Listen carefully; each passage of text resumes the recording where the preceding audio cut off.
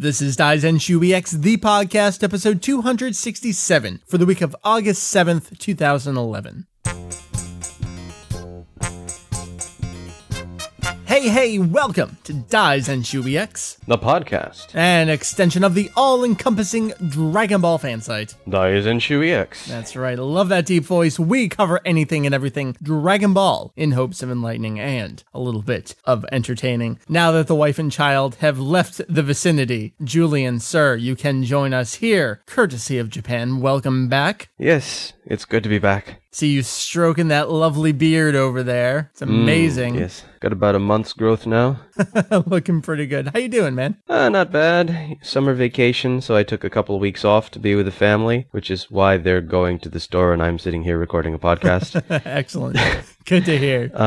Yeah. It's going to be you and me. My name is Mike. I go by Vegito EX. Julian, you and I, sir, we are here to do the opening stuffage, which has, actually, I don't want to call it news because it's kind of pre-news, just stuff about Dragon Ball. That's why I call it the stuff. And then we got news. And then you're going to dip away for a while and we'll do some other stuff. And then you'll come back and we'll do releases and emails. It's one of those patchwork shows, but I love it because all these people get involved and I get to talk to everyone over the period of a week. It's fantastic stuff. I love the internet. Yeah. So what is on deck this episode? Well, I just said you and I are going to talk about some stuff. Then we will jump to myself and Mary. We're going to talk a little bit, very, very briefly about Otakon because we are back from the convention. We bought some figures. We saw some cool stuff. Dragon Ball related things we'll tell you all about. Then we're going to jump again to our buddy Mark joining me to talk about announcements at the convention. Not a whole lot. This last time he was around, we talked about our predictions. What would there be? I was 100%, yep, Jump Super Anime Tour Special. It's coming at Otakon, and, well, we don't have that to talk about. So him and I talked about what those announcements were not, why they were not, and then a follow-up on the news about Funimation and their Blu-ray announcement, because we have some more tidbits about that. And then we'll jump back. Julian, I got some great emails, great questions for you. So there's a lot of stuff to look forward to this episode. Fantastic. Before we get into the news, this is something we'll talk about a little bit more in a couple weeks. I got a big order coming in from CD Japan, but our buddy K17, who is also in Japan,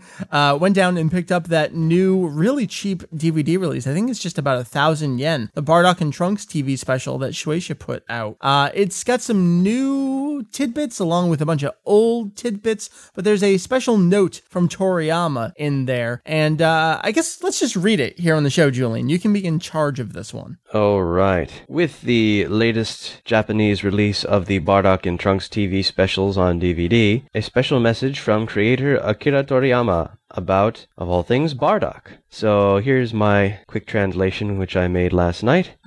So, he says, I'm always forgetting things to begin with, so I have almost no memory of drawing the character design for Goku's father, Bardock and company. I think what probably happened was somebody from the animation company came to me and said, we'd like to do an original story based on these designs, and when I had them show me the sketches, I ended up redoing them. I had my hands full just with Dragon Ball's manga serialization, and I basically left the anime up to Toei Animation, so that sort of situation was rare. Maybe it was because the content affected the past of the main character that I was specially called upon to be involved a little bit with the character designs. Well, even calling it a design, in Bardock's case, all I really did was take Goku and give him the brutal edge of a warrior race and dress him in the battle armor provided by Frieza's forces, so I can't have gone to too much trouble. When I saw the finished episode, I remember feeling a good bit of admiration. With my works, I prefer light-hearted fare, so I have a tendency to avoid serious material. Even if I had written about the same past, it would have become lighter in tone by far. Thanks to this, I felt as though even Dragon Ball had been given a bit more depth. By the way, Bardock refers to burdock, in Japanese, gobo. I didn't realize it, not usually saying it in English, but burdock is a pretty strong-sounding name, isn't it? Akira Toriyama. What I love about what he has to say here is that in almost exactly the same words, he describes what he wrote about the situation in one of his Daizenshu quotes. And America actually reprinted one of these quotes many years back about I don't write the serious stories, but this one I really enjoyed and it showed a new side of it, even though it's not something I would do. It's just hilarious to me that so many years spread apart, he's got the exact same thing to say about the Bardock TV special. Yes. It's also funny because he kind of makes fun of the fact that he didn't really change Goku's design all that much for his father. Well, I just took the design and tweaked it a little bit, so is that really fair to call it my own design? He's hard on himself, but he's being pretty brutally honest there at the same time. And we've talked a lot about Bardock's design in the past. It was originally done by Katsuyoshi Nakatsuru, we've always described him as Toriyama's right-hand man. I mean, designing characters and doing promotional artwork and stuff. We've got our whole tidbit section about it, which I think we can probably update as of next month when the third part of Oishi's little 3-part episode of Bardock is out. I think we're due for an update of that section. This is one of the dirty secrets of Daizenshu EX. We try to avoid doing new sections, so we just keep updating old ones with new information, and it makes it seem like we're creating content. But now that I just told people that kind of, man, damn it, recording things on a podcast. It's saved for the ages. But that's I love that Toriyama stuff in there. And we will, of course, reprint that that quote from him when we get up the review of that disc. It's coming. It should be here in the next week. And as soon as I build a new computer and can rip DVDs and do reviews of stuff again, that's something you guys can look forward to. Pretty good stuff. Julian, it's only 1,000 yen. Is this something that you're looking forward to picking up at some point along the line? I mean, that's so cheap over there. Yeah, I think I might. Actually, I mean, it's not a bad price. Yeah, it's good stuff. I love that they put it out so cheap in combination with the episode of Bardock. And just, great marketing over there, taking the American approach to doing things. So that's our little stuff before we hit the news. Are you ready to do the news and talk more about Japan? Yes, sure, why not? Let's go. There's only a couple quick bits of news here. First one, I don't even have on the outline. I forgot to toss this on here. I'll just tell you guys, there's an MSRP for Funimation's Blu-ray stuff. The MSRP is $34.98. Amazon's got it down about $25. We'll have more information on these sets in the coming weeks, so stay tuned for that. Next bit of news coming to us from Japan. Namco Bandai, their Q1 fiscal 2012 figures. They had a pretty good quarter, 3.25 billion yen net income. That's about 42 million for that first quarter there. The thing is, Dragon Ball's not doing well enough to place on their kind of top franchise list. Usually they show the top 4, 5, 6 they did this past quarter. Ben 10 was the last one on the list there, and that was 1.5 billion in net sales, so we can infer that Dragon Ball was less than 1.5 billion in net sales. 1 year ago, Dragon Ball was 1.2, so it's probably in that range, maybe a little lower. If I had to guess, I'd say the franchise as a whole was probably around 1 billion in net sales. Nothing for Dragon Ball video games in there. Raging Blast 2 was last November, so that was last quarter. Nothing to note in there. In terms of general toys and hobby merchandise, that's the non-video games. It actually jumped up a little bit. Last year, Q1 was 0.6 billion. This quarter was 0.9 billion. So it was one of the few upticks we've seen with Dragon Ball in recent history. They're forecasting for the year 2.5 billion, which is a slight drop from 2.7 billion. So quarter to quarter, year to year, it's a little bit up, but in terms of the fiscal year as a whole, they are projecting a little bit lower. I'm not sure what to read into this, Julian. I mean, it's sort of staying steady. It's kind of strange that with Kai ending, it's still staying steady. We've talked about how Kai starting didn't help it go up. In fact, it kept going down. So do you think that the merchandise sales will get better if Kai goes away? Possible, I suppose, but it's really hard to say exactly what's going on. To me, it seems like Dragon Ball is almost going back into a hibernation phase, and regardless of the presence of Kai, it's probably heading that way anyhow. And, I mean, Kai, too, I think the major flaw that they had was thinking that having something new on TV would cause people to buy the same merchandise that's been out for over 20 years. Mm-hmm. I think that's, the major thing. It's not so much that people aren't interested in Dragon Ball anymore, but that they already have this stuff. Yeah, that was the dilemma with Kai, particularly for the Japanese audience, who just had the entire DVD release over the last, 6, 7, 8 years? The Dragon Box has started in 2003. It's been steady since then, and we've had so many Kai conversations. I guess we'll just leave it at there. But we're going to stick with Japan a little bit. This story is making the rounds. It's up on Anime News Network. I saw it on a bunch of other blogs. Julian, what is going on in Nagoya? So in Nagoya, there's something that's been going on in Japan every year, at least for the past couple of years, called the World Cosplay Summit.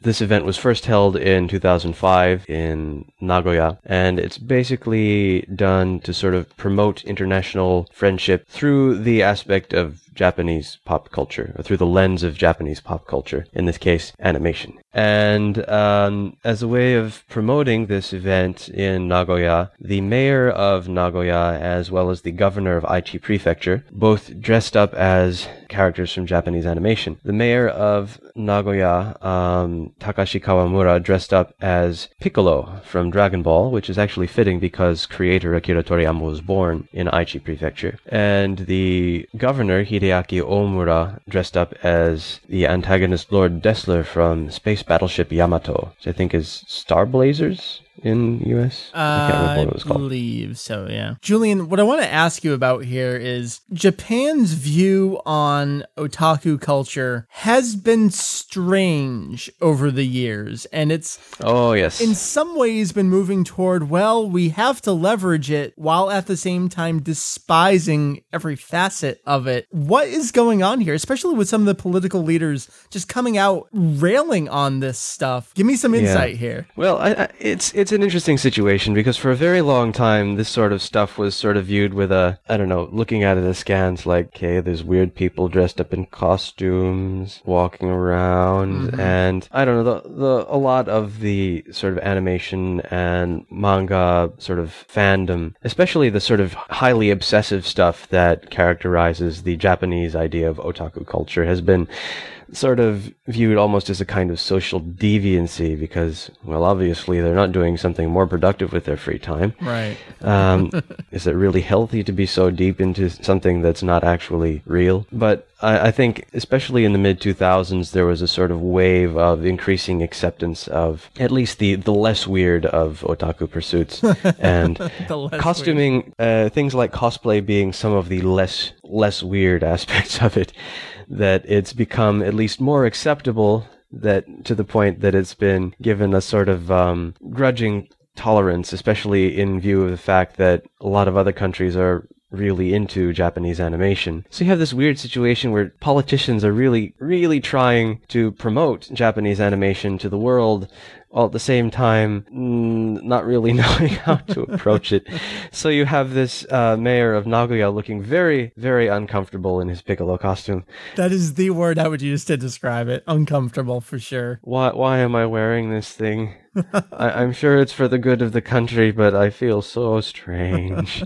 It's weird. Parading around your political leaders like this is so American, and to see it happen over there like this is, I don't know, I'm enjoying it in some sick way. Yes, but it's pretty funny. Well, that is really the news for the last couple of weeks, because we didn't do a show last week because of Otakon. So I'm glad we at least had a funny sort of news story to toss into the mix. All right, So what we'll do, you will jump away for a little bit. We'll jump over to Mary and myself talking about Otakon. Then we'll go to Mark and myself talking about a little bit of Otakon stuff and mostly about Funimation Blu-rays. You and I will come back, and then we'll do some releases, some email questions, and that's a patchwork show. Joining me for a very brief segment recapping Otakon 2011, the convention itself, and more specifically Dragon Ball things related to that convention, which there weren't a whole lot. Mary. Hi. Hi. Well, you're very excited. Well, I don't know. I guess I'm kind of freaked out that Otakon was already a week ago. I know, it's kind of weird. As we're recording this, it was coming to a close a week ago. We're recording this little segment here Sunday. All right, so I'm going to do my best to try and remember what happened. I would have done it sooner, but I was sick all last week because of Otakon. Right. Presumably I got con plague. I don't know what else it could be. Who else gets a cold in the middle of summer? Right. Other than at a convention. Exactly. Man, Dragon Ball stuff. I feel like our Dragon Ball experience at the convention was coming across that one table in the dealer's room and just not wanting to leave. Yeah, it was like, how do I make the most of the cash that I'm willing to spend? Yeah. Because he took cash only. Yeah. Which was a good thing for me. It was a very good thing because, credit cards would be yikes. So I walked off with... I probably would have said, I'll take this. Yeah. Which one? The table. I will buy your table. And I want the table too. We can use it in our basement. I need it. There was just so much. Like, I was really struggling to pick what I wanted. Yeah. Because my eyes would just slowly glance through the whole thing, and every single thing was just cooler than the last thing. I know. I guess we should explain. Every year, we always get at least 1 or 2 gashapon just to put on our display here in the basement, kind of on the other side of the door here from the recording studio. We've got a little display. We just keep adding to it. It's fun. Yeah, and mostly little trinkets, a couple big guys. Yeah. And we did the rounds this year, looking at the tables, all right. And I actually picked up one of the Creatures figures. I got Mecha Frieza last year, and I got Piccolo Daimao spitting up an egg this year. It was one of the ones I always loved looking at online. So I grabbed that. Like, okay, maybe we'll go get some gashapon now. And we split the dealer's room into 2 days. We did one about halfway through the room on Friday, and then Saturday we did the other half, and that's when we stumbled upon this table. It was very nondescript. It was just a dude and the table. There wasn't even a sign. I don't even remember if you had a tablecloth, which is like, if you're going to have a booth at an expo, even a tablecloth is like the most bare bones direction you could go. But yeah, we would have passed it by, especially because people were crowding this thing. Mm-hmm. So it's like, it's very small and not flashy, but just the contents of it really kind of drew people into it, the people who, I guess, care. Yeah. And even if you don't care, there were some really neat pieces. There was a giant Ozaru. He was saying it was one of the lottery giveaways in Japan. That was $120. That was well worth the price. But then he had a couple other little things, like, I think it was the 21st Tenkaichi Budokai, this little circular display. Diorama-ish thing. Yeah, like all of the characters in the tournament, a lot of set pieces that would just catch your eye regardless of whether or not you like Dragon Ball. Yeah. It wasn't the standard, you're walking by a table and they've got a little plastic case with little figurines from multiple series. Right. And you hope, okay, maybe they'll have a couple Dragon Ball ones. And I was going to settle for just something like that for my, obligatory purchase. And we did see some of those, the glass cases, some Legend of Saiyan figures, the bigger ones in there. Oh, okay, that's neat. And everyone's got the little paper boxes full of them. And I've heard that this guy actually does go to some other conventions occasionally. Anime USA, apparently, he's there. Oh, I was just about to say, there's a chance we might end up at Anime USA for the first time ever this year. We'll see. Yeah. Do I bring extra cash? I will be bringing extra cash. Oh my God. It's funny, I told myself, I'm far past the age that I really care about buying anime trinkets in the dealer's room. I mean, maybe if I see a really exciting cell, I'll splurge, or a cell drawing. And last year, for example, I picked up another one of the program guides from when the DBZ movies debuted in Japan. Right. And of course, that same dealer had another 2 of them this year. I think it was DBZ Movie 2 and the 10th anniversary movie. But they're $25 a pop. Yeah, that's a bit steep. I really want them. Well, what I'm getting at is that I would much rather give my money to this random dude with a table. Absolutely. Like, this stuff seems so rare. Yeah, well, that's the thing that shocked and surprised me. It's not bootleg. Everyone else, this guy over here had a couple Legend of Saiyan figures. This person over here, whatever the Gashapon line was last year. Oh, this guy's got a couple of the Creatures figures. This was all sorts of stuff from all sorts of different lines, everything on display, and the prices were absurdly reasonable. I think I was talking about in my blog, the little figures, he could have added $5 to the price. The bigger figures could have added $20 to the price. Wouldn't have batted an eye. Not at all. It was that reasonable. And at a convention, no less. Yeah. Blew my mind. And I did try. So I'm like, all right, this guy's got stuff. Maybe he's someone I don't know. Dude. What's your website? What's your email? Business card. Do you have anything at all? I would love to talk to you. And he's just like, we try to keep a really low profile, and I'm sorry, we don't really talk to anyone about anything. Near as I could tell, his deal was, is he putting his daughter through college, and every time he needs to pay the next tuition, he goes to a con and just sells all his shit? I think that was it. It's like, I just have a warehouse full of this stuff. I'm like, I need to stalk you and find this warehouse and just put a check in your mailbox. Like, I will pay your daughter's college tuition. It was a treasure trove. We hadn't stumbled upon anything like that in years at a convention. It was just truly exciting. Dragon Balls always get a presence, but it's just a part of other displays, other things, and it's just kind of there. This is one giant table of Dragon Ball stuff.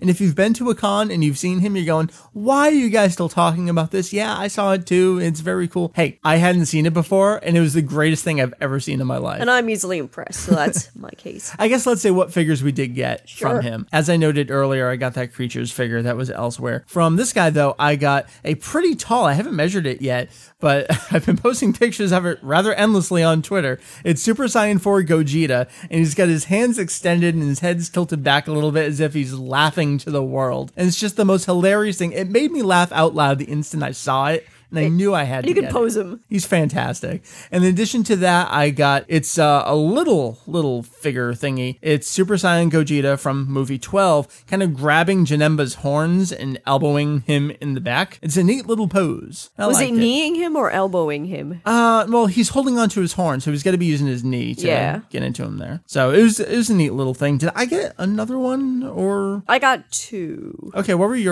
were the cute ones. I got the cutesy ones. I got a One Piece Dragon Ball crossover one. I had there's a little display of Sanji from One Piece giving Bulma a piece of cake. It was Bulma in her Namek outfit sitting at a table outside. Mm-hmm. So it had Sanji in it. I had to get it. And the other one I got was so adorable. It was Goku and Chi-Chi in their wedding garb in the honeymoon car with Chi-Chi driving the car and looking at Goku and Goku kind of going, making a face and sweat dropping. So it was... I had to have it because now we're married, so I needed the marriage Goku figure. So good job on the figures this year. I hope we can go to Anime USA and bring another $100, $200, $500. Oh my god, no. I'll take that. I was happy because between my 2 figures, I managed to only spend $15. Yeah. And the Goku and Chi-Chi one is like, it's got some weight to it, which I really like. It's not like a cheap, flimsy figure. Mm-hmm. Very nice ones. I don't like to get big figures. I don't know why. I just like the Gogeta one. Come on, she's just the greatest face. Yeah, but I'm ever. like, it's a GT. Oh. I don't know. I'm really over the years warming up to Super Saiyan 4. He is funny. I mean, I do remember Especially chuckling Gogeta. at those scenes. It's the principle of the thing. All right, Mary. Let's talk about some other Dragon Ball things at the convention. Most of them aren't going to require a whole lot of discussion because there wasn't much. I did see in the schedule that they were playing Dragon Ball Movie 1 at some point. I think it was during the Trigun movie or during the FMA movie. I don't know if Bernhard, if you're still listening, if that was your deal, but mad props to you as I saw it was being played subbed as well. So major props. I think that might be the classic video room that it was playing in. So great to see that programming was available there. How about cosplay? You saw a couple more than I did because I was too busy taking pictures of other things. But I saw a Kaioshin. I don't know if you saw. Yes, I did see the Kaioshin. There were a couple really nice ones this year, but as always, I missed out on whenever the big gathering was. Yeah. I gotta kind of like snoop on the cosplay community to see where. Yeah, we don't really know where to go for that sort of thing. We're pretty bad. I know. I saw a girl, Trunks. She was pretty hot. Yeah. That was a neat outfit because it wasn't just a girl cosplaying Trunks. She had a skirt. It was tailored a little more. Yeah, it was neat. I appreciate that. Yeah, I'm sure you did. There was the old man with the little boy. Oh, Dr. Garo. Dr. Garo and a little Goku. He was one of the first ones we saw, just walking in the first day. Yeah. That was a really good outfit, though. Yeah. I only put up a couple pictures because it's all I grabbed. Every convention, I feel like I'm doing a terrible job of taking cosplay photos of Dragon Ball. I don't like stopping people for photos. I know. One, because I'm just self-conscious about it, but then I know, like, these people dress up to be photographed, but I have a problem asking, can I take your picture? And also, I don't want to stop the flow of traffic. That guy. No, it's not a matter of being that guy. I don't want to stop the flow of traffic. Well, that's what I mean, being the guy that stops the flow of traffic. Oh, okay. I thought you just meant like a creepy guy. No. Although, I mean, that's possible too. Yeah, I am a creepy old man after all. It's very true. There was a good fat boo, which I don't know if you saw. Yeah, I got that picture. I think I put that picture up. And there was a little kid, Chibi Boo. Yeah, he was cute. I put that one up as well. I don't think I've ever seen a Chibi Boo. No, especially a kid. Yeah. Because that's perfect size. You're doing it fantastically. I think I saw a couple of 17s. Yeah, 17's an easy one to do, so you always see a few of those throughout the con. You said you saw Celipa at some point. Yes! So. Oh, that was the one I saw that you didn't see. Was it one of the Canadian girls who has the awesome outfit? No. Or was it a little more budget? No, I don't think they did any Dragon Ball this year. They did Ranma and Yu-Gi-Oh! Okay. They have such great stuff. Yeah. The wigs are always the best. It's like you're the real character. Yeah, just really. are. Anyway, yeah, that's what I saw. The last thing we went to, and man, we wanted to get into the FMA movie. We probably could have if we stuck it out a little longer. I think we were both too drained from sticking it out for the Trigun movie and then watching that movie that we were like, 2 back to back. I don't know. Yeah, at that point, I think we're all right, ready let's to just call go it for a quits. walk. So at that same time was a panel called Birth of a Generation, Dragon Ball Z and Sailor Moon, which is a great subject in theory. Unfortunately, it was one of those panels where its execution is just not there. there was nothing there. There's no substance whatsoever. By the time we got there, it was the question that, I mean, you were livid on Twitter. Yeah. Funny how that is. It's like you're the one that takes this more seriously and hardcore, and I'm the one that throws a shit fit. By the time we got there, the audience was walking all over them with questions like who would win in a fashion contest, Tuxedo Mask, Moonlight Knight, or Vegeta. And it just continued onward from there. There was just nothing there. Well, I was ready to walk out the room as soon as we got in, and someone's like, oh, when T and Shinhan, or I'm like, okay, that's it, I'm out. Fuck this shit right here. And then Mike's like, no. I just want to know, audience, rewind there and listen to who it was that was saying that right there. That was not Mike. That was Mary saying that. That is me. I was like, oh, no, we gotta watch this. Yeah, Mike's a glutton for punishment. I was just cursing up a storm. Yeah. That's my Mary. I have a mouth like a sailor. Cha-cha-cha-cha. So really, really disappointing. I did go back and look. We didn't get around to it last year, but there was a Sailor Moon panel last year. I went back and they put up video just like we did of our panel, and they did some great stuff. So I'm really hoping they toss out some submissions for next year as well. I'd love to see, especially Sailor Moon, probably coming back sometime soon. This is totally... I'm kind of derailing this slightly, but you're talking about Sailor Moon coming back soon. Did you notice how much Sailor Moon cosplay was at this con? Everywhere. Like, was this 1998? I was so confused. Do you think everyone was like, all right, Funimation, they're going to announce it. Let's everyone bring out their cosplay. This is going to be the year. We can all get up. Oh. Yeah. Maybe I should cosplay. I mean, the Sailor Senshi next year.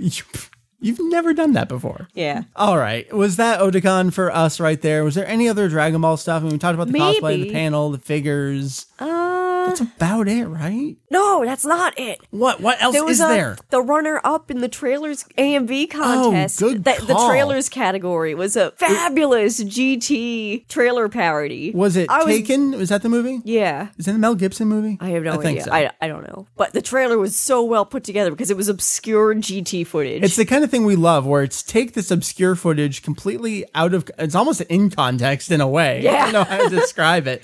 But...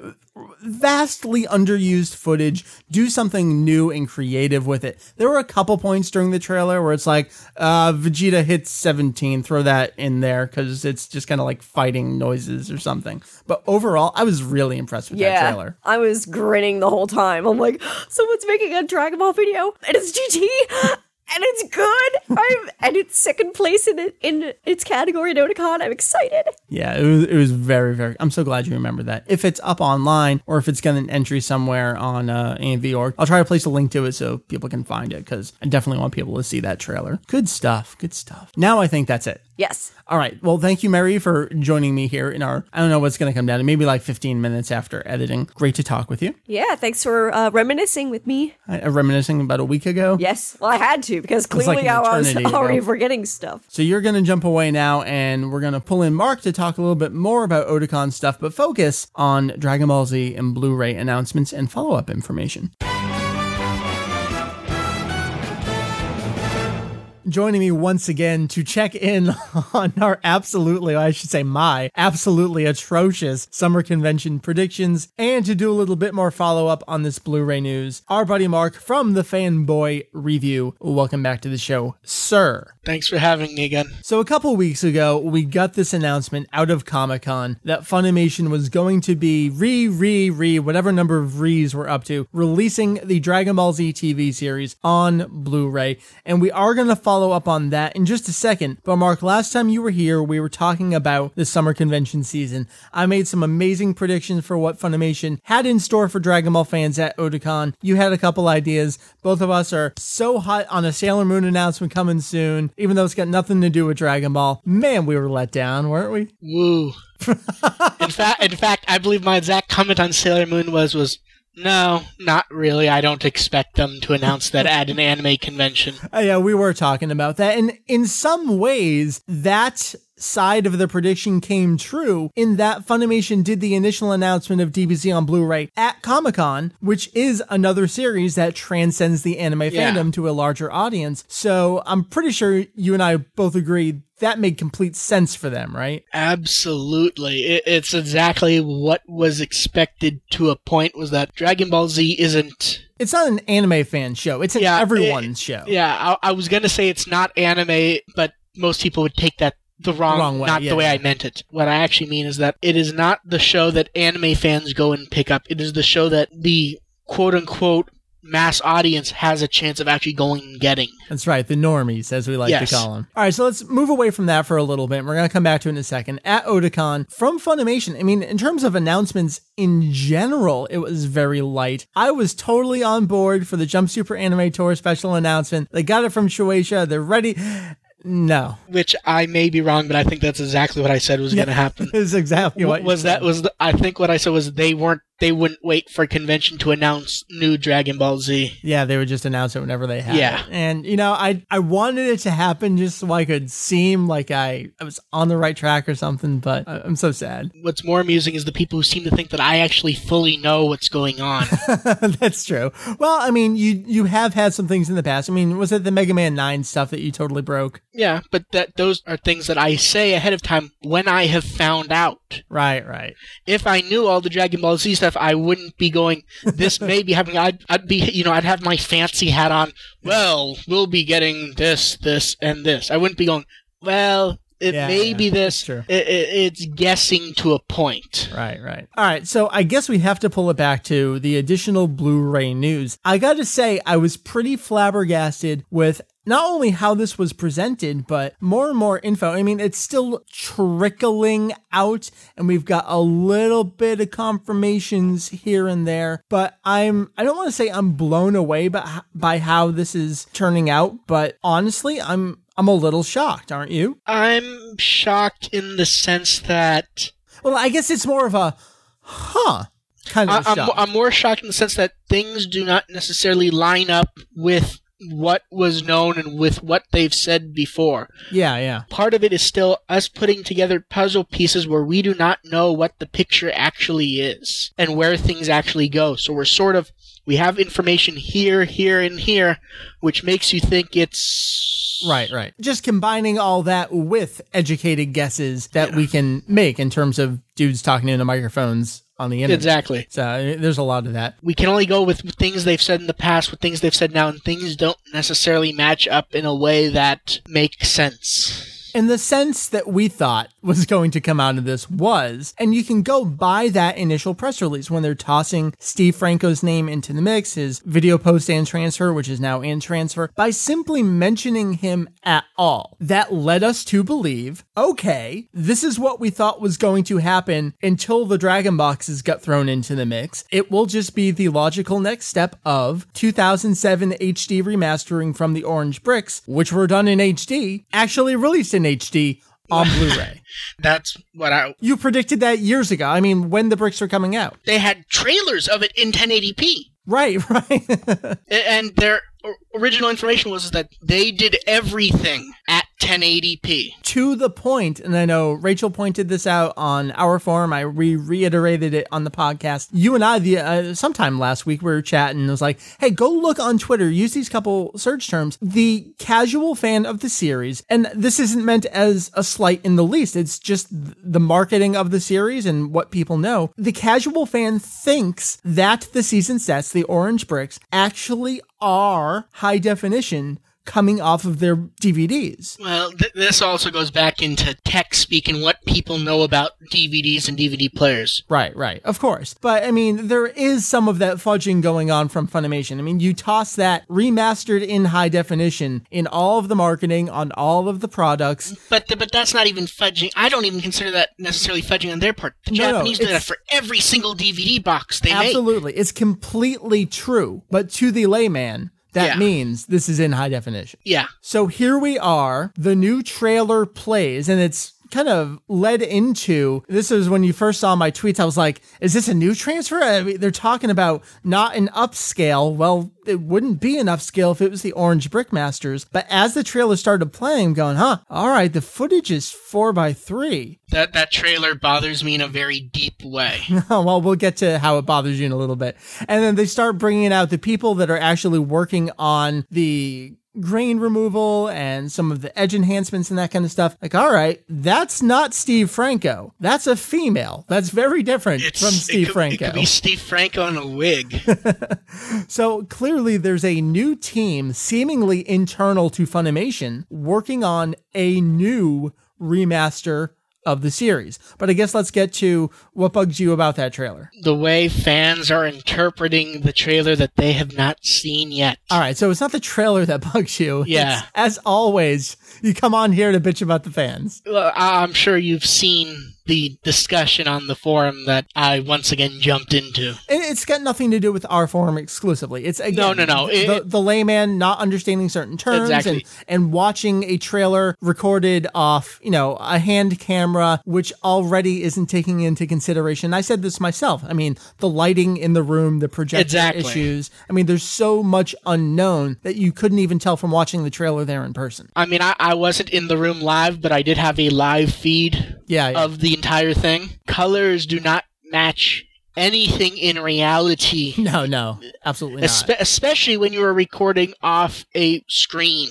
Yeah. A projected screen does not match reality. That all being said, being there live watching the trailer and knowing all of this stuff myself, the phrase I've used is, well, this looks promising. I generally use the same phrasing. I don't disagree it looks promising. What I disagree on is where people are pulling up comparisons to other versions of the show. Yeah, we are far too early to be doing anything like that. And I know we are known for that. Yeah. Especially on our forum, but we are not at exactly. that point. What I'm talking about is where people are actually pulling screenshots of Kai, of the dragon boxes, right. of the orange bricks, and going, you can compare the colors. No. It's like, no, you can't. No, we can't do that yet. Mike, you were in the room. Yes. Can you say which version the colors appear to be from? No, I couldn't at all. And you were there and you saw it. If and when Funimation makes this, and this is the weird thing, will they make this trailer available for viewing before it comes out? Or is this going to be one of the extras that's on the set? I'd honestly be shocked if we did not have it by the end of August. Yeah, I think this is going to come out. Maybe there'll be an extended version. Well, to be fair, their press catalog should be out by the end of August for November. Right. There will be trailers by then because someone will leak them. Oh, absolutely. I mean, Amazon usually puts stuff up early too. Because Amazon gets them from the press catalog. Right, exactly. So, I mean, that stuff. We will have something, it may not be 1080p, but we will have something where we can at least start to look at it objectively. And I know a lot of people have been calling for, and I agree, prior to the Orange Bricks coming out, Funimation, we've talked about these, the really badly fudged screenshots. There was that shot of Kaio that they used him laughing to try and show, how they extended the frame and where the damage is. So I wonder if we'll get something along those lines as well. I don't think we will. I think this is going to be a case of, we're doing this, here it is, without much defense, I guess is the right word. I would not be shocked if we got some sort of split screen with some version of Dragon Ball Z. Because there is a split screen in the trailer. We don't know what it's a split screen of. Right. To me, it looks like it was just whatever the Film Master was. I don't think they're going to directly compare to any of their own prior versions. They are not going to bring up the Dragon Box and goes, Dragon Box sucks, this is new and shiny, because they're still trying to sell those. Yeah, even if they move on to this next product, those are still going to be They still have those on the shelves. They still have those on the shelves, and not only that, they need to convince stores to still keep them. Want to carry, to stock stuff, because what risk do they have that they're just going to do this again in 5 years? Right, and I talked about that a little bit. It needs to still be a viable product. Right. They didn't trash the Orange Bricks to death when the Dragon Boxes came out. No, and from our perspective, it's a pretty objectively superior product. So. And the Orange Bricks, I guess, probably still outsell them. Constantly. Oh, yeah, I'm sure, absolutely. All right, let's turn it away from the panel, because all we really got out of that was hype for a trailer that hopefully we'll see more of, confirmation that it's going to be 4x3, and a lot of other stuff up in the air. Something that just came out yesterday. We're recording on a Wednesday, so this press release came out on a Tuesday. It's from the company Image Systems, who has a series of restoration products, multiple levels that they offer to places, from the most, I don't want to say the most basic because it's a step above consumer grade. I actually looked into it a bit deeper just so I'd have something to say about it. Sure. I do know Criterion has some of the exact things Funimation has bought from them. All right, that makes sense. And from what I can see, it looks like Funimation bought a couple licenses of the top level thing that they have. And this is probably, I mean, this gets away from Dragon Ball a little bit. This is probably something that they can use in the future for things other than Dragon Ball too, right? Well, I mean, short answer, yes. Long answer. Right. What do they have that's on film? Everything's digital now. We basically need to know, what does this stuff do as far as upscaling could go. For other stuff, because most things Funimation gets now, it's good it's what it is. Yeah. And their older catalog, I mean, Yu Yu Hakusho would be the next one. Well, they've already got the Japanese remaster on that. So what else is there old that's film that they can use it for is the big question. I don't even know. There's one or two shows that I can think of that they've... The problem is do you remaster a show that there are film masters of in Japan, but you don't have them? But Japan has thus far seemed like they aren't going to do anything. Right. So let's pull it back to Dragon Ball then. They've got this high-level thing that they're working on. They've got all the right quotes in here about, it's on 16 millimeter. We want to balance things like the dust and the scratches with all that. You know what I'm going to bring up. Go ahead. It all goes back to, though, they have nth generation masters. Mm-hmm. Why don't you explain that to people? Because it's something we are so familiar with from the VHS days, but it extends to film as well. Yeah, I guess let's start with what we would call the masters. Right.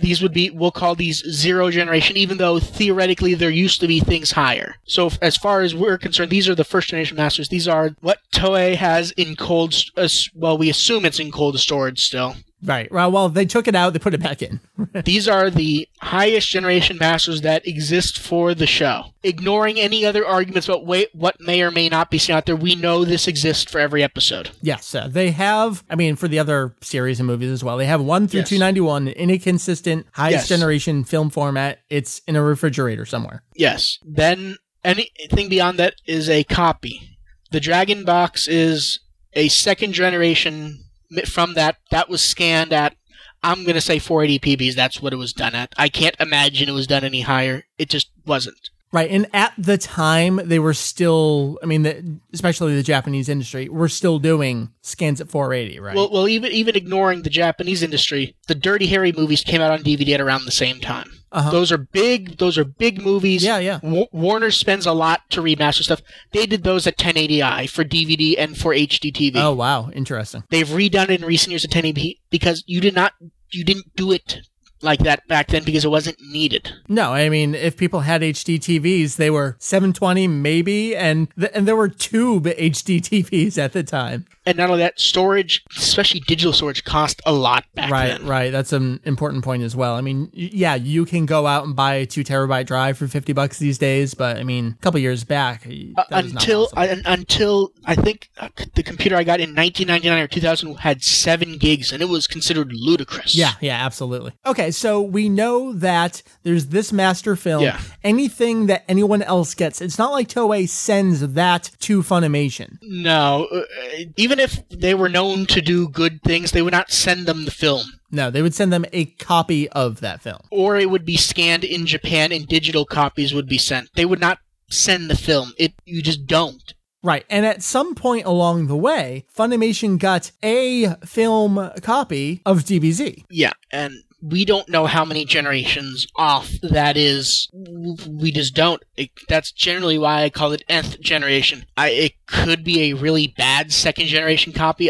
It appears more third, fourth. Yeah. Fifth. It's a copy of a copy of a copy. And it's not like we're talking digital copies where you're basically getting 1-to-1. Right. Even if it is a second generation copy, well, what materials were used to make that copy? It's like in the VHS days where if you made a copier for someone, did you do it in SP or were you a douche and you did it in EP?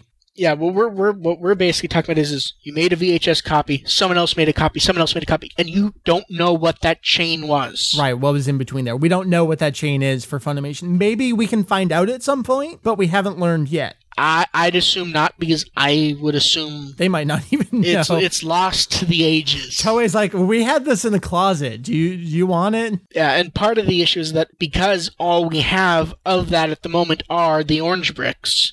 Right. And we know those were tweaked to different degrees. Let's say tweaked.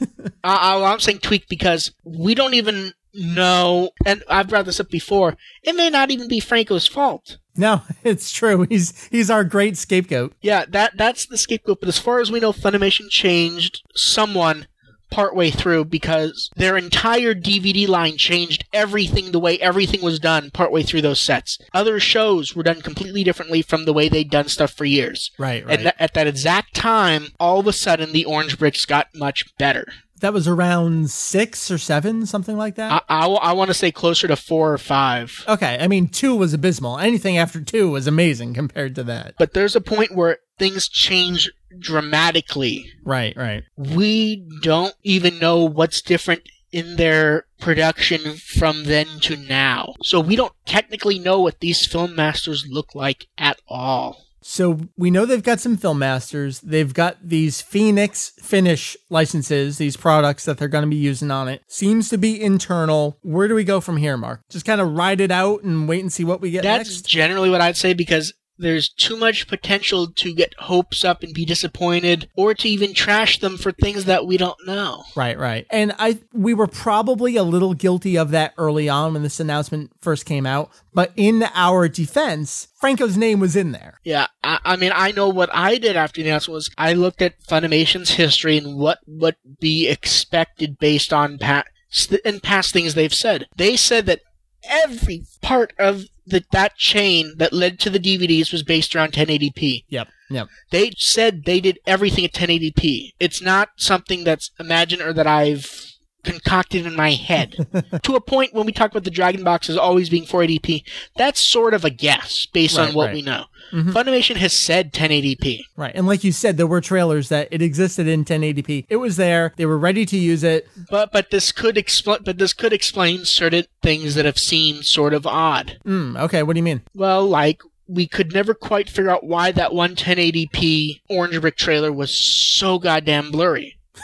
Right, well, let's go ahead and assume they did everything at 4:3 1080p. Let's assume that's what they scanned it at the very least. Okay. Okay, sure, the initial scan. And that brings us, I guess, before you continue, that does bring us to a guess that the reason Franco's name was listed is because whatever that 1080 scan was, pre-Franco remastering, Funimation still has that digital file, and that's what they're going to use with these Phoenix products. Yeah, let's go ahead and go with that assumption that Franco scanned everything at 1080p 4:3, just as we don't have anything better to go with anyways. Right. We're kind of like, this press release said this press release said this, I saw this with my own eyes, I'll assume this. Yeah, so let's go ahead and assume they scanned 1080p 4:3. Well, crop the top, crop the bottom, that gives you about 810p.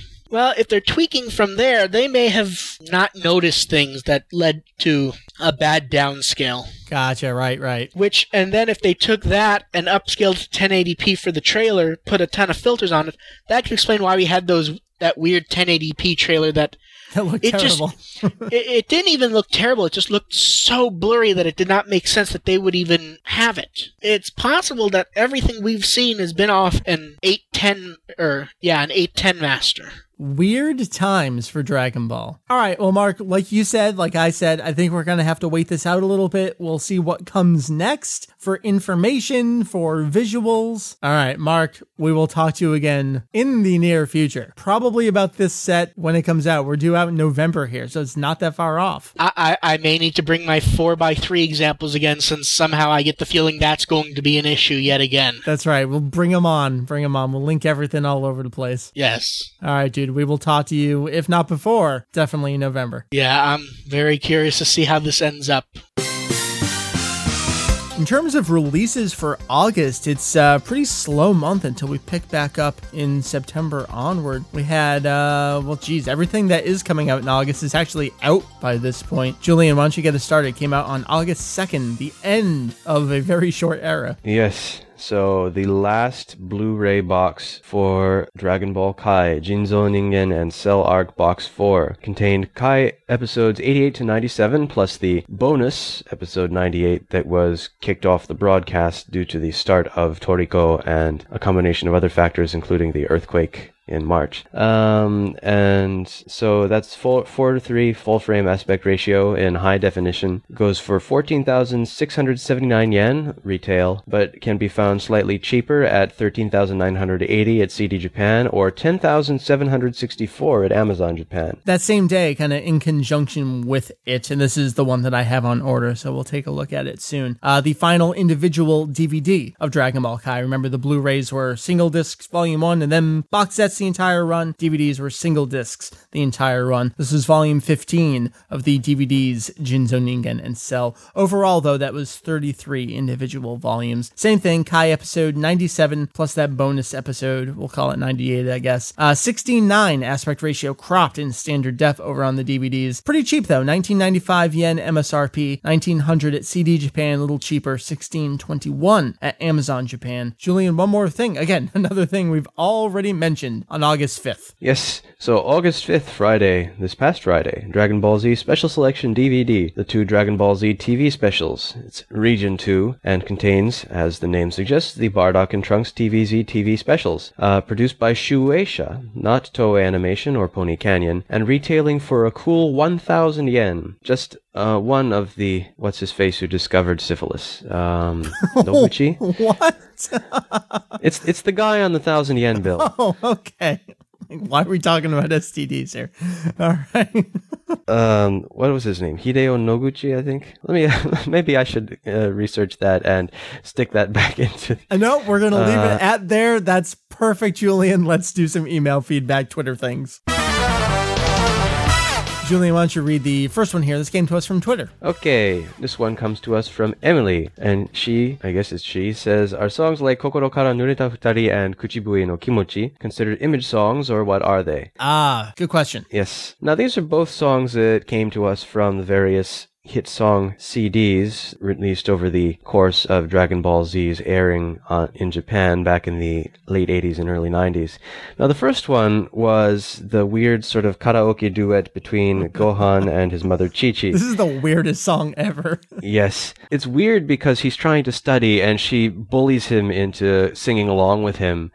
And she's drunk, right? Well, she's acting kind of drunk. One of the two songs they sing, she's very drunk because the other ones are egging them on. Okay. But the other one is that she's just got a new karaoke machine while he's studying, and she forces him into singing. I can't remember which one. You're right. I knew there's a drunk Chi-Chi song somewhere in there. I couldn't remember if it was this one or not.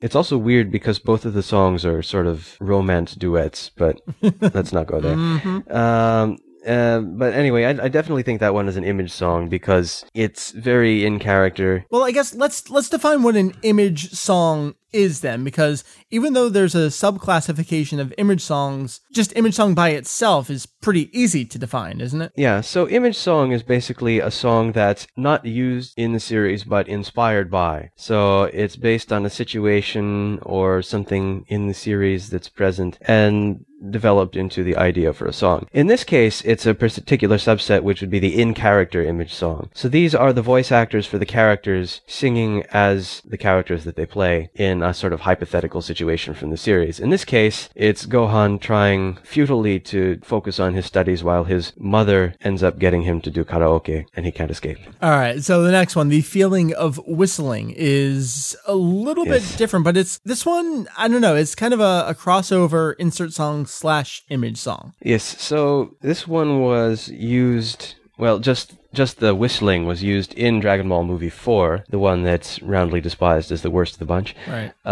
And, well, the whistling itself, I guess, would not be considered an image song, but the one with Piccolo talking over it, howling in pain and eventually losing all trace of sanity. There's two versions of this because, well, I guess you could say there's three. There's the actual whistling that's in DBZ Movie 4. Then there is the Gohan singing in character along with that tune. And then after that is the, along with the whistling, Piccolo screaming in agony version. Yes, and the Piccolo screaming in agony version, I think, is definitely classified as a in-character image song. Right. But the whistling itself is just an insert song from the series, I think. Yeah. That is a really weird one where it's based on an insert song from the movie, but it's not that actual version of that song. So I can kind of go either way. I would classify it as an insert song simply because it does have relation to an actual tune from the movie. But I mean, you could go any which way on it, however you want to sub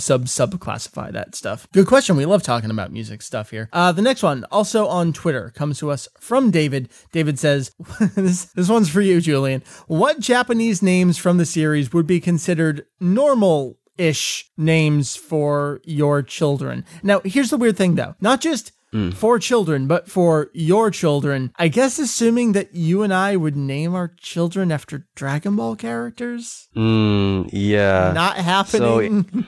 So not happening. In terms of names that actually sound like real names, probably none of them. I was going to say the Dr. Slump character names, maybe.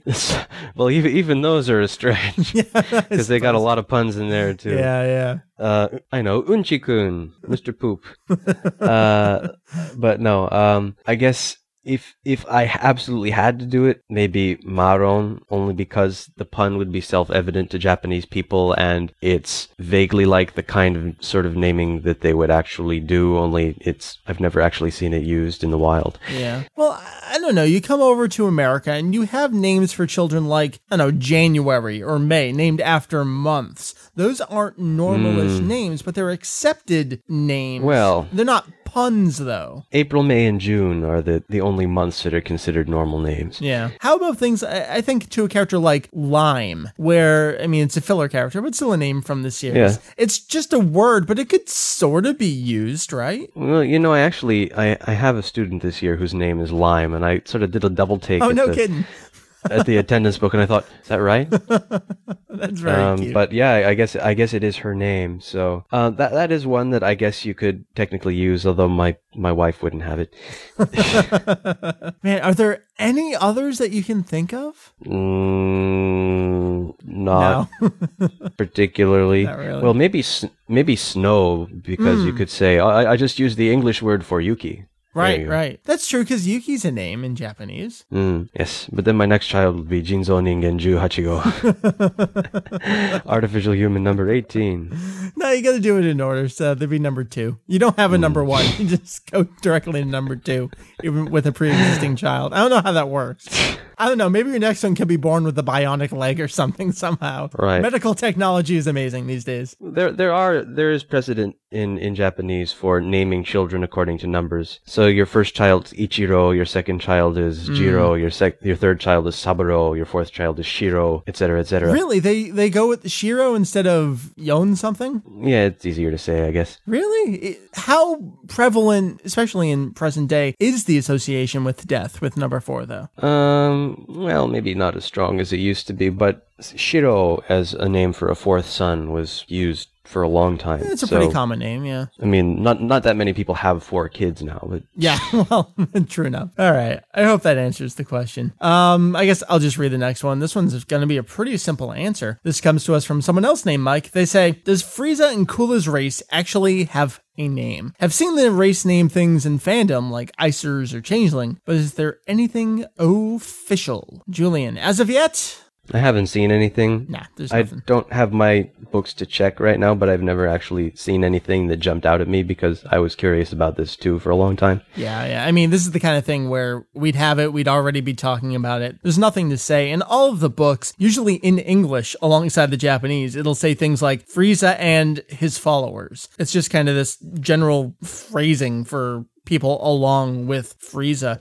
I think the closest we may get, I don't know if they'll drop it at some point, but we're getting more, I guess, characters from this race. People like Chilled, who has appeared in the episode of Bardock. Maybe in the 3rd chapter, they'll drop something in there, maybe with some of the supplemental stuff surrounding episode of Bardock. But as of yet, yeah, there's absolutely no name. It's just generic, this guy and these guys with him. So I think that basically answers that one. Yeah, I think so. Julian, are you familiar with the, the Ningen debate, which is all of Yes. a thread that existed, and people were very curious. Yes, so Matt writes on Twitter, how about your thoughts on the word ningen, or human, to describe characters like Piccolo and Ginyu? I know there's a forum topic on this at one point, but I'd like to know Julian's thoughts on the matter. Do you have a little bit of back history on where this would come in, though? Like, why is this an issue? If I had to guess, I'd say it had something to do with a wish made on the dragon. No, it's actually, I think one of the quotes, and I don't have it in front of me, but Ginyu says something like, blah, blah, blah, ningen, using that word to refer to himself. Well, the sort of meta answer would be that it was probably Akira Toriyama slipping up, but there could be an argument made that you could use ningen for sentient beings that have the quality of humanity. Not that Ginyu necessarily qualifies as having a quality of humanity, except perhaps towards his own men. Well, I mean, that brings in things like what is a human being versus an Earthling, because we have all those classifications Right. where Tenshin Han of Alien Descent, as they kind of retcon in there, as well as Chaozu, all Right. being humans, but being Earthlings, and all these words kind of just apply to everyone. Right. Well, Earthling is Chikyujin, which means anybody who lives on the Earth. Right. And then Homo sapiens specifically would be Hito, written in katakana. Gotcha. Interesting. Really? It's just Hito that's so generic. Yes, according to the Japanese classification system. It's usually whatever the common Japanese name is, but written in katakana. Interesting. Huh, I didn't know that. I don't know. This is the kind of thing where I think people try to make it a bigger issue. And I say people, all of, half a dozen people who actually care about this kind of thing. But because we're the type of podcast we are, there may be more people who care, so we might as well discuss it. It's that little nuanced thing that we love to dig into. I think it's really a non-issue. I mean, it's just a word. I like it's just this sentient being word. I mean, it's not our Earth. He can write whatever he wants to write. Right. Because I think the way they're using it more has to do with the quality of being a social sentient being, which is what human actually means, versus Homo sapiens, which is a different word. Yeah, it's you always... you could get into fierce arguments about that. It's always bipedal, has a brain, can speak, seems to have free will. I mean, that's usually what he's referring to when he uses it. So, I don't know. Is there really anything to truly discuss here, or is it just kind of, it's Toriyama, take it as it is? Well, I think it's mostly arguing over semantics, but you just kind of have to accept that the series is what it is and not dig too deeply into some of these things, lest you spoil the fun. But we love to spoil the fun for ourselves. It's all we do. So how dare we say don't spoil the fun to anyone else? If you're wondering what is human, what's not, and other science facts, just repeat to yourself, it's just a manga. I should really just relax. Haven't heard that in a while. All right, Julian, the last one, also on Twitter, comes to us from James, says, have you seen the nonsensical DBZ-related music video by the band Keisatsu? Can you explain its insanity? So I clicked it. Yes. And I watched it, and I really had no idea what I was seeing. So you're going to have to break this down for me. Yes. So it looks like it has something to do with the idea of becoming a gyaruo, which is sort of the male equivalent of the gyaru in Japanese fashion subculture. And what that means is you have guys who bleach their hair into a sort of blonde or orangey, Bozo the Clown color, and then they spike it up, and they wear conspicuous amounts of jewelry and bare their midriffs, and it's, I don't know, in the US it would be considered a very flagrantly flamboyant and possibly gay sort of fashion, but in Japanese it's high couture for a certain subset of high school boys, especially ones that don't do so well in school. Gotcha. It overlaps a little bit with Yankee, but I think it's sort of using the sort of Super Saiyajin as a metaphor for the highly tanned, bleached blonde look that's prized by these guys. It's some pretty crude quasi-flash animation, but I mean, yeah, the instant you start the video, it's clearly Vegeta inspired, and then the hair goes up, and it's something. What is the name of the band in the song. I mean, we'll embed it as well, but if people want to look it up. Well, then the name of the song is Gyaruo Sengen, or the male gal proclamation. Okay. And it says Policeman is the name of the group. Written in katakana, not keisatsu, but I don't know. All right then. So I don't know what the difference is. I don't know why they would say keisatsu. Maybe someone mislabeled it somewhere, but very interesting. We will of course link this video in the show notes for the episode. You can find all that stuff on Daizenshu EX. We'll give you all that information right now. Julian, I will ask you if people have questions, comments, more questions, and even more comments. Where does all this stuff go? Yes, so if you have anything that you want to tell us or ask us, you can find us in the wide world of email at podcast@daisyx.com, and you can find us on Twitter at DaisyX for news and site announcements, and individually at VegettoEX, Saya Jedi, and for Mary TOT. You can also message us as well if you're so inclined about stuff. And you can find us at Facebook at facebook.com/DaisyX. You can like us today. We hope people like us. Julian, the central resource, the main location that all of this stuff comes from. Tell the fine people. Yes. And of course, our website can be found at daizyx.com, which is DAIZEX.com.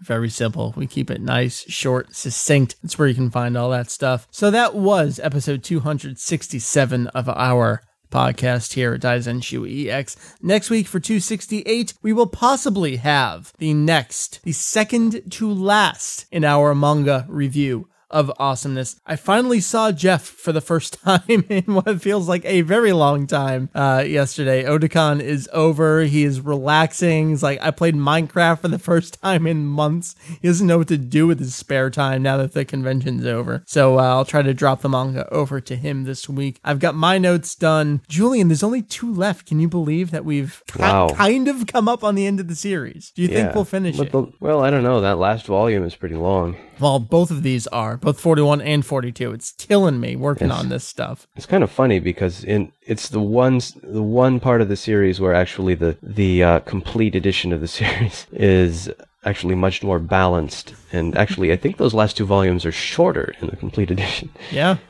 Oh, man. End of the series. Can't believe we're hitting it. So hopefully look for that next week. If we don't get it next week, we'll definitely do it the week after. It's just a matter of hooking up schedules. So, Julian, as always, it's been a pleasure to speak with you here on the show, sir. And you too. Anything you want to toss out there as we finish up? I had a recent hard drive issue that caused me to lose some of my applications, so if anybody has a copy of Office for Mac 2011 or Adobe Creative Suite they want to send me... Bootlegging son of a bitch. I'm not asking for a bootleg, but, somebody has like a multiple user license or something.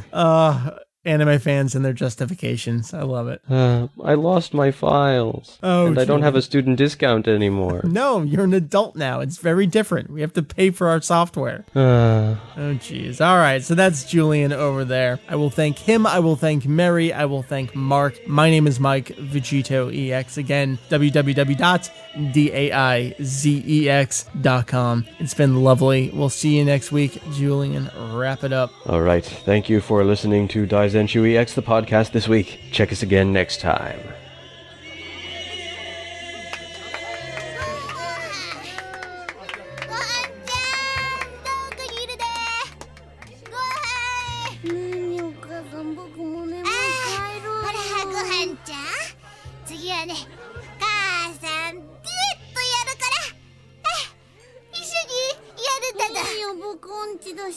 それにお母さんもう20曲目だよ。何ブツブツ言ってんだ。あ、ほら、歌詞カード持ってみんなムッとしてるよ。すいません B の57お願いしました。お母さんごはんちゃんはここからね。はい、ほらマイク持って心かられた2人それじゃ心から濡れた2人イントロスタートだぜ。まったくダメだよマイク持たせたのは。本当にマイク持つと人が変わるんだから。ほら行くだー抱きしめたね雨のちがさき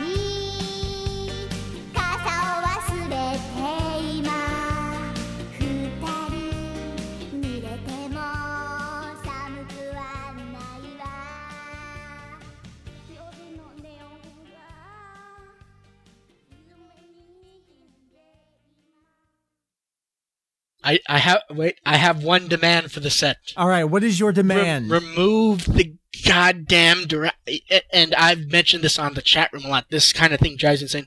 Dragon Baruzetto. What do you mean, remove what? The text. What text? There's little text that spells it out as D-O-R-A, using English to spell it. Dragon Baruzetto. Yeah, but where does it say this? It's on the box, the cover art that's on Amazon. Well, that's another entire kind of niche within a niche of super hardcore fans, because it's got the abysmal Hope of the Universe text on it. But even ignoring that, I could take the crappy text, remove the direct DORAGON BORUZETTO. That does not fucking mean anything at all. It does not exist. It's written in Romaji, or is it written in Kana? It's written in Romaji. It's in English. Is it really? I didn't see that. It's at the bottom. It's underneath Goku, on top of the Japanese text. It literally is DORAGON BORUZETTO. Well, I mean, it's preliminary artwork. They might want to appeal to every type of fan, so they'll include dubism. They'll include no fan who uses that needs to be included. Period. It does not exist. Mark, you are our favorite douchebag occasional guest. No, because here's the thing. No, there is no thing. No, yes, there is. The Japanese logo says it in English. I know. It's you could make some degree of argument if it was just in Japanese. It'd be a bad argument, in my opinion, but you could make it. This is going to be an extra at the end of the episode. You're totally derailing me here. It is in English. I know, and I don't mean to derail, but it literally drives me insane because there's no point to having it. This is back to the crap that from the Ultimate Uncuts where they just start putting shit there because it looked nice to someone. No, that was completely different because at least that was jibber jabber talk. This is jibber jabber. Boru, it does not exist. It doesn't.